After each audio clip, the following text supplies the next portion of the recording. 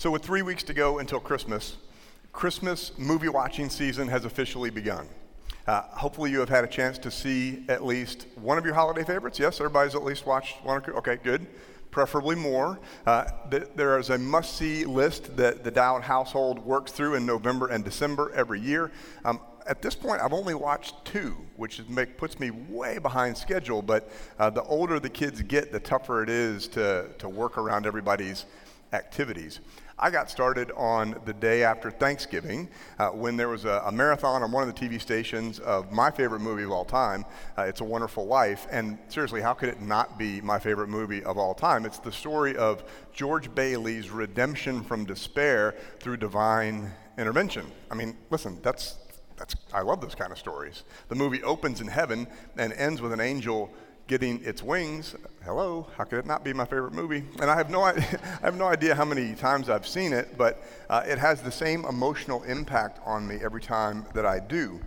All great stories are like that, I think, and for me, there is no season of the year quite like Christmas for these kinds of stories. We've also already watched Elf for the first time. This is our annual tradition while we're putting up the Christmas tree. That movie's 20 years old next year, by the way. Yeah, I agree with that. I looked it up. Although it does admittedly slow down Christmas tree decorating, right? Because there are scenes that we all have to stop down and sit down and watch together. These are the scenes that we quote year-round at random times, which brings a smile to my face. Buddy the Elf, what's your favorite color? Like, there's I could do that all morning. I imagine that all of us have a list of Christmas movies and TV specials that are simply part of the season for us at this time. My family's list includes Polar Express. Some of y'all may like that one. And the Prep and Landing specials on Disney+.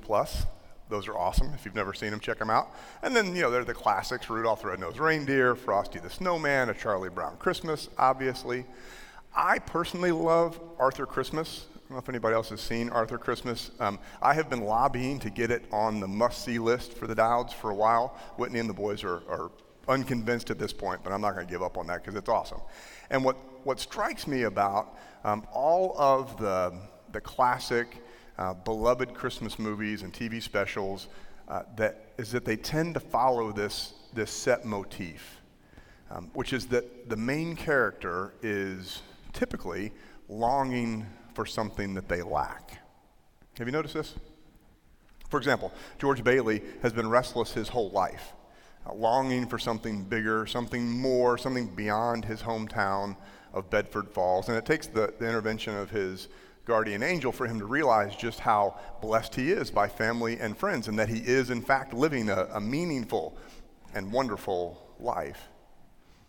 As silly as the movie Elf is, the main character, Buddy, actually faces a very real and pretty common crisis. He feels like he doesn't fit in anywhere, that he doesn't know who he truly is. And so he goes off on this journey of discovery to figure it out, which he does in the end with the help of family and friends and, of course, Christmas magic.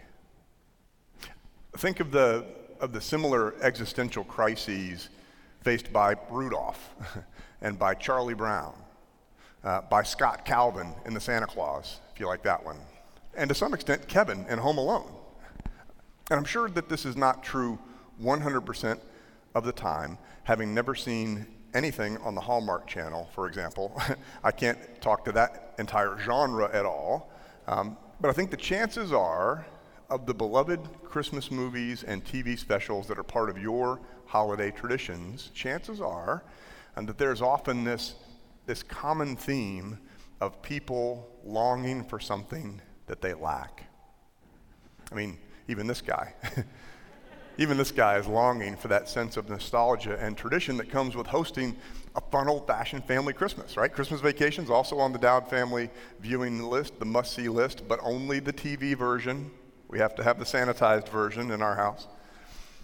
And I wonder if part of the reason that Christmas movies and Christmas TV specials are so much a part of our holiday experience is because they tell stories that resonate so deeply with us. It's not just about the nostalgia of having watched these movies and specials over and over again. I personally believe that every human being has a sense of longing that pulls at them, a sense of something missing, of something more, of some need that is all fulfilled, that is unfulfilled. And I think we all know that sometimes, and maybe it's fair to say often, we try to fulfill that longing within us with things that are not, in fact, the answer. I mean, the truth is that for Christians, there is ultimately only one answer to our deepest need. In the words of St. Augustine, our hearts are restless until they rest in you, O God.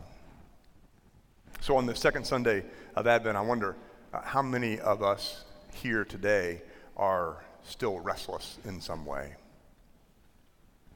Well, this is week 2 of our Advent sermon series, Heavenly Peace. That's a title that obviously comes from our closing hymn on Christmas Eve, Silent Night. And throughout the season, what we're focusing on is the message of Matthew's gospel, which is that in Christ, God is with us in a way that God simply was not before. And last week, we read from the prophet Isaiah. We talked about the expectation of a Messiah in the centuries leading up to the birth of Jesus.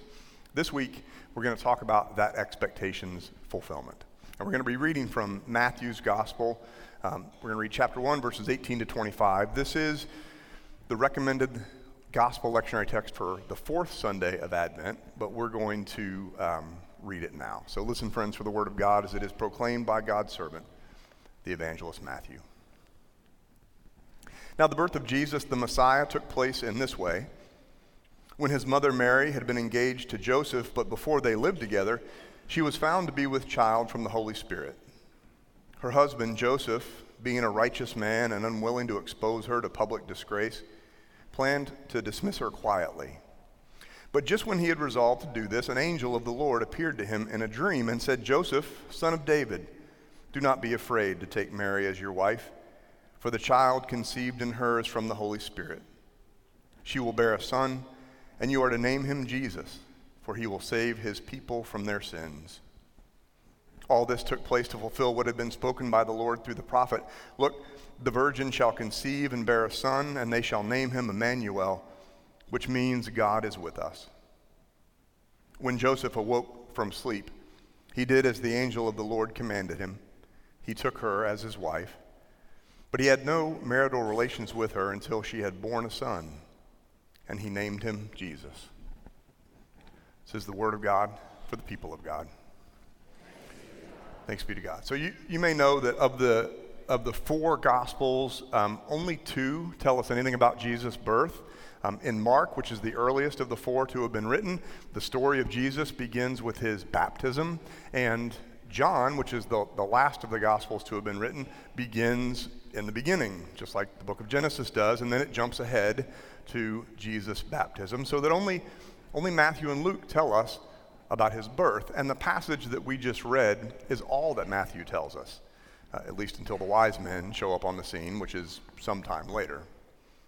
Which means that most of us, when we think of the story of Christ's birth, we probably have in mind Luke's account of the story. That's the one that we read Christmas Eve every year, after all. And Luke has far more material leading up to the story of that first Christmas. He tells the story of Zechariah and Elizabeth and their child, who will become John the Baptist.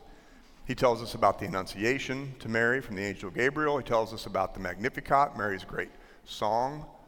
In fact, we probably think most of Mary during this season because Luke's more familiar account of Jesus' birth is very focused on Mary. It's only in Matthew's year in the lectionary cycle, which is this year, that we really get to hear much about Joseph, and we actually don't hear from Joseph at all. Matthew does not tell us anything that Joseph says. Instead, we're told what Joseph does, which is to act faithfully and righteously and with a tremendous amount of confidence in both Mary and the angel from the Lord that appears to him in the dream. And not just that, Joseph acts specifically in accordance with the scriptures that had been prophesied in the Old Testament that prophesied the birth of the Messiah. And it's a theological emphasis throughout Matthew's gospel, in fact, how Jesus is the fulfillment of Old Testament scriptures, even as God does something new in the world. And here at the very beginning of his gospel, in the story of the birth of the Messiah, Matthew cites the text from Isaiah that we read last week. Look, the virgin shall conceive and bear a son, and they shall name him Emmanuel, which means God is with us. It's the fulfillment of the prophecy of the Messiah, which means for us that it is the answer to the longing in every human heart and soul. For my own Advent devotional this year, I'm reading a book by James Howell called Why This Jubilee? Advent Reflections on the Songs of the Season. And in one of this week's readings, he talks about this charming tradition from the medieval era that I didn't know until I read his little devotional on it. Now, it is not biblical at all, mind you, but it certainly captures the enormity of the moment that God entered into the world to do for us what we could not do for ourselves. It was believed during the medieval era that when Jesus was born, a hush fell over all the earth for an entire hour. That all of creation paused in recognition of the prophecy that had been fulfilled. That the cattle stopped their lowing. That there was no rumpa-pum-pum from the little drummer boy. That the hooves of the occupying soldiers' horses' feet were still.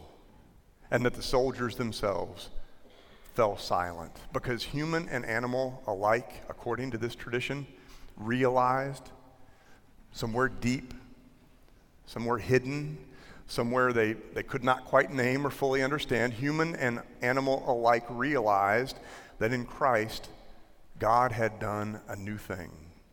That because of the birth of the baby who had been named Jesus to signify what would be his great work in the world, nothing would ever be the same again. When Jesus was born, a hush fell over all the earth for an hour as creation contemplated the answer that God had given to our deepest longing. I love that. As I say, that tradition is not at all biblical, but it is based on the theology of this time of year. Advent is the season that reminds us what it is that we're waiting for, what it is that we need. What we lack is peace. And sometimes that's true in our individual lives, whether because of conflict with family and friends, or because of an untreated addiction, or because of economic insecurity, or some medical challenge that we're facing, or someone we love is facing, or because of grief over someone we've lost. Whatever's going on in our individual lives, we lack peace in our nation. We have this constant barrage of stories about mass violence and intolerance and hatred and rising anti-Semitism. At times we can't even agree on simple facts. And so many people see everything through a partisan lens. And then beyond our nation, we certainly lack peace in our world. The war in Ukraine, the struggle for women's rights in Iran, the struggle for human rights in China and so many other places around the world. That's just the beginning of the list that we could roll through right now. And underneath all of these external challenges, every human being has a sense of spiritual longing that pulls at them, a sense of something missing, something more, some need that is unfulfilled. And while we all know that sometimes, maybe all too often, we try to fulfill that longing with things that are not, in fact, the answer, our faith tells us that there is ultimately only one answer to our deepest need. Friends, the great good news of this season is that because God is with us in Jesus Christ, heavenly peace can be ours. The peace that, according to the Apostle Paul, passes all understanding. All we have to do is open ourselves to receive it. May we do so during this season of waiting. Amen.